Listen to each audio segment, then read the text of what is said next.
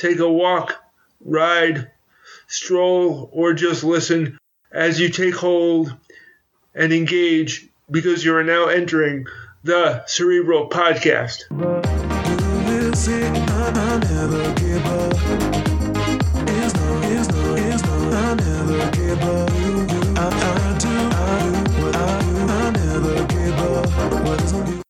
Joke of the day. What sound did I make when I mixed my stutter with the excitement of a big job interview? Nick. Nickelodeon. Nick. Nickelodeon. Thought of the day comes from First Lady Eleanor Roosevelt.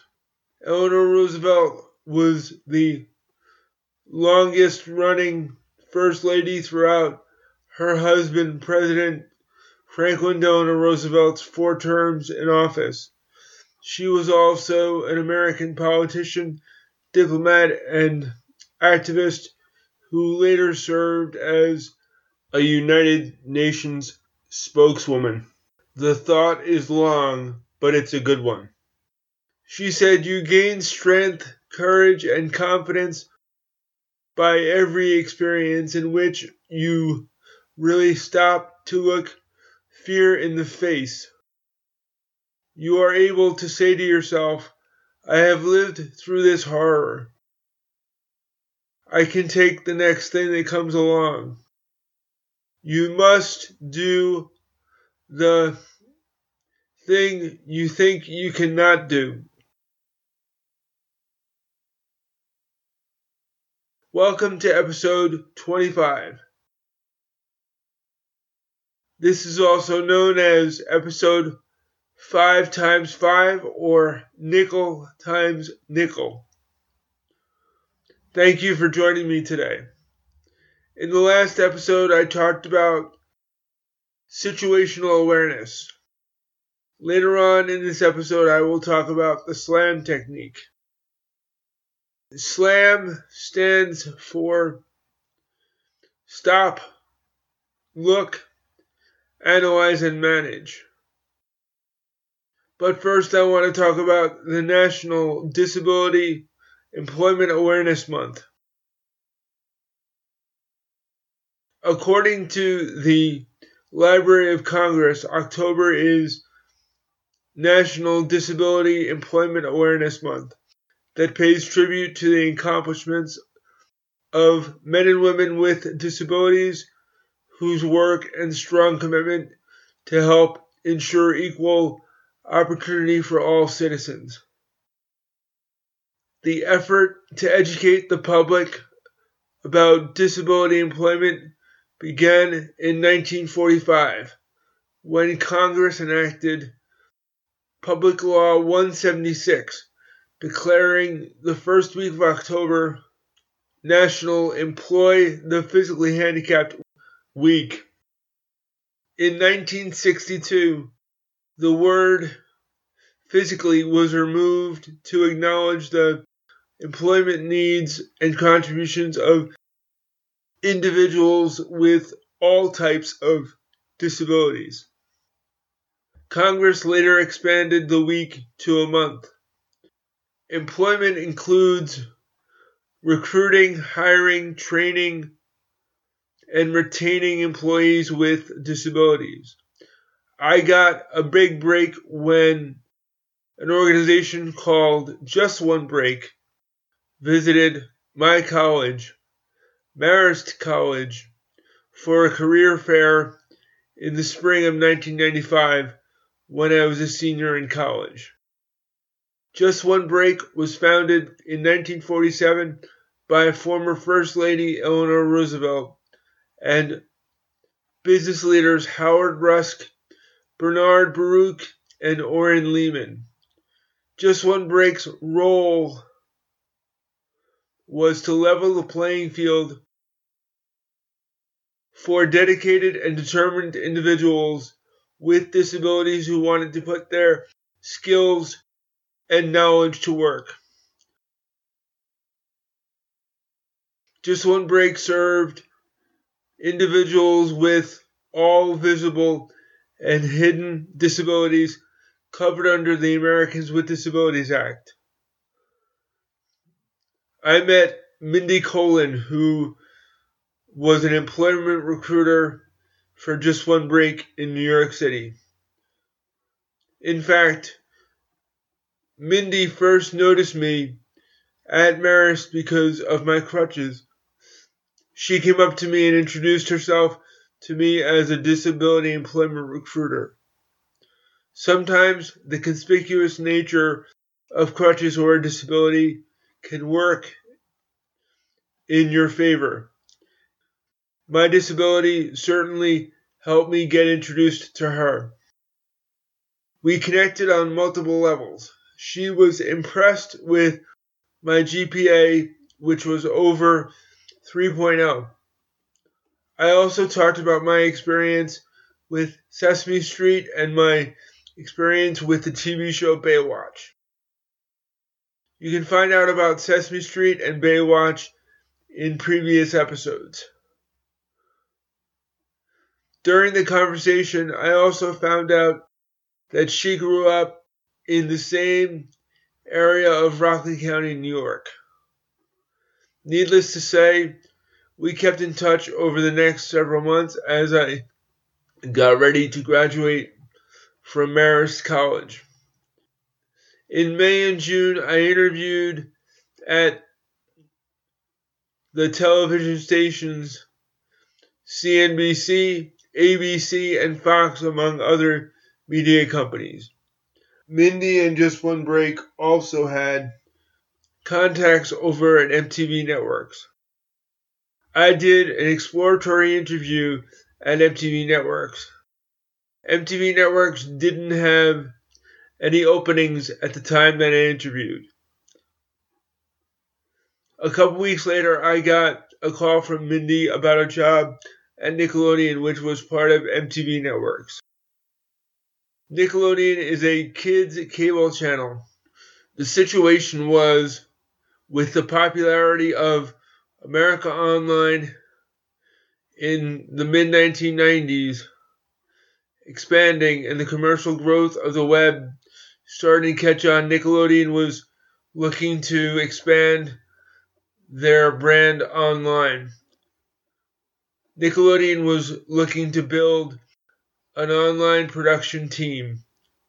When Mindy told me this, I told her that I didn't know any of the programming for Nickelodeon besides Double Dare, which was a nationally syndicated kid and family game show that included trivia questions, physical challenges, and obstacle courses. One example of a physical challenge was trying to catch a meatball in a bowl of spaghetti. An example of an obstacle course from Double Dare was having contestants run through a giant human nose to pick out a flag hidden inside a nostril. Another challenge for me was that while I had used the internet and online news groups at Marist College, I hadn't used America Online before. America Online was an online bulletin board, chat room, and web portal that became popular in the 1990s. AOL offered a 100 hours free trial through a post office promotional computer CD. All you needed was a phone line and a dial-up modem. After getting the call from Mindy, I grabbed the CD with AOL on the disk and loaded it onto a family computer. Cramming knowledge about AOL and Nickelodeon programming over the next week for my interview wasn't my biggest obstacle or physical challenge. In this week's rope, or rite of passage experiences, I want to talk about the transportation challenges before I even got to the interview. Nickelodeon was owned by Viacom, and the Viacom building was in Times Square in New York City. That meant that I needed to take the Red and Tan bus line about 45 minutes from Rockland County down to Port Authority Bus Terminal. The bus terminal was on 42nd Street and 8th Avenue. Port Authority was a big, crowded transportation hub that had a risky combination of crowds and many sets of stairs. My parents were concerned about the distance and the physical challenges. My mom agreed to go with me through the transportation routine. She was part of my zone of proximal development. She was worried about the different environments and hazards that I would encounter before I even got to the interview. This is where the SLAM safety method comes into play.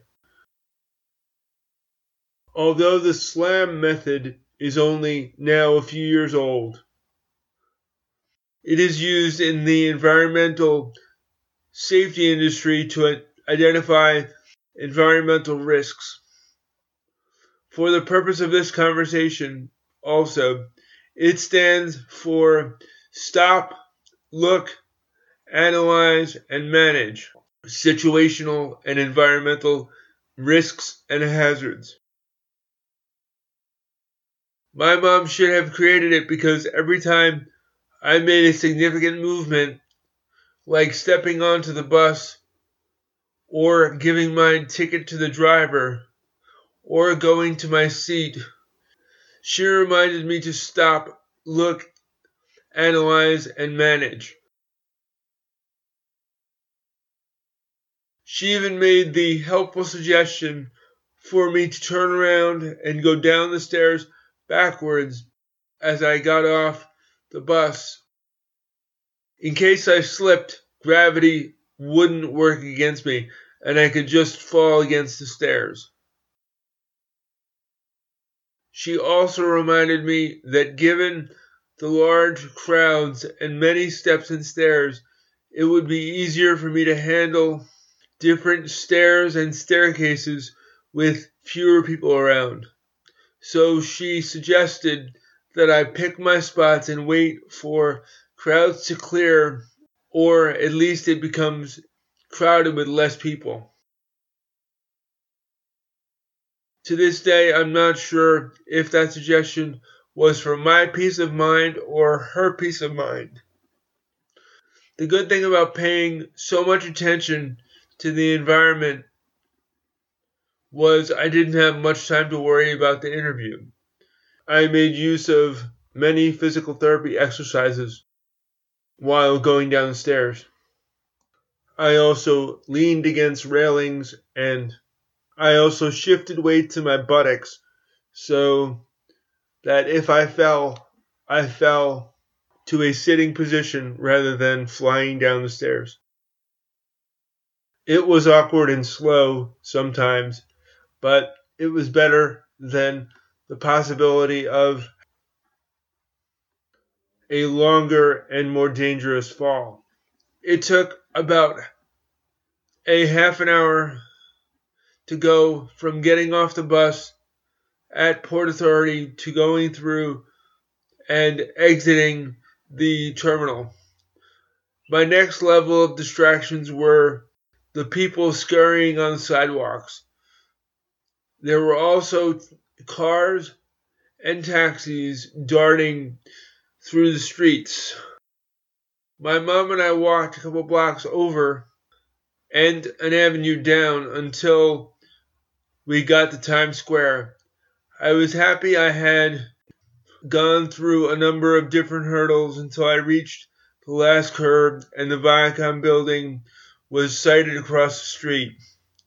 I made sure to stop, look, analyze, and manage, but somehow I also managed to trip in my suit on the last curb in front of 1515 Broadway.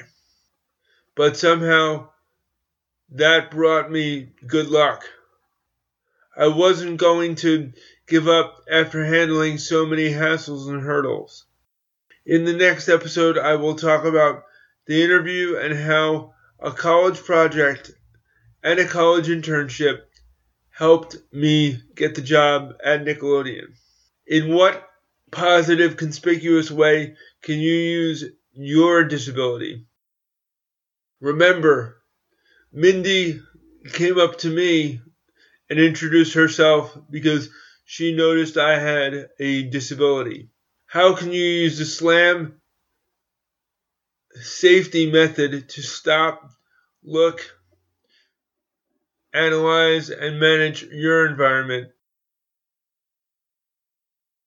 Maybe it will help you so that you don't trip over your last curve like I did. Thank you for allowing me to be a voice inside your head. Please share this podcast with someone you know. Were there one or two specific things that you learned or liked? Would you mind joining and sharing it on the Cerebral Podcast Facebook group? You can listen to the show on Podbean, iTunes, Google Play, and Spotify, or wherever you find your podcasts. Thank you to the listeners who support the show on the Cerebral Podcast Facebook group. I invite you to join the group. You can also email the show at thecerebralpodcast@gmail.com or send questions, comments, or ideas for the show. And remember, it takes effort to be vulnerable, be accountable, and be respectful in the way you treat others and yourself. You can be the biggest variable in your life when you take ownership. Now, take hold, engage in your world.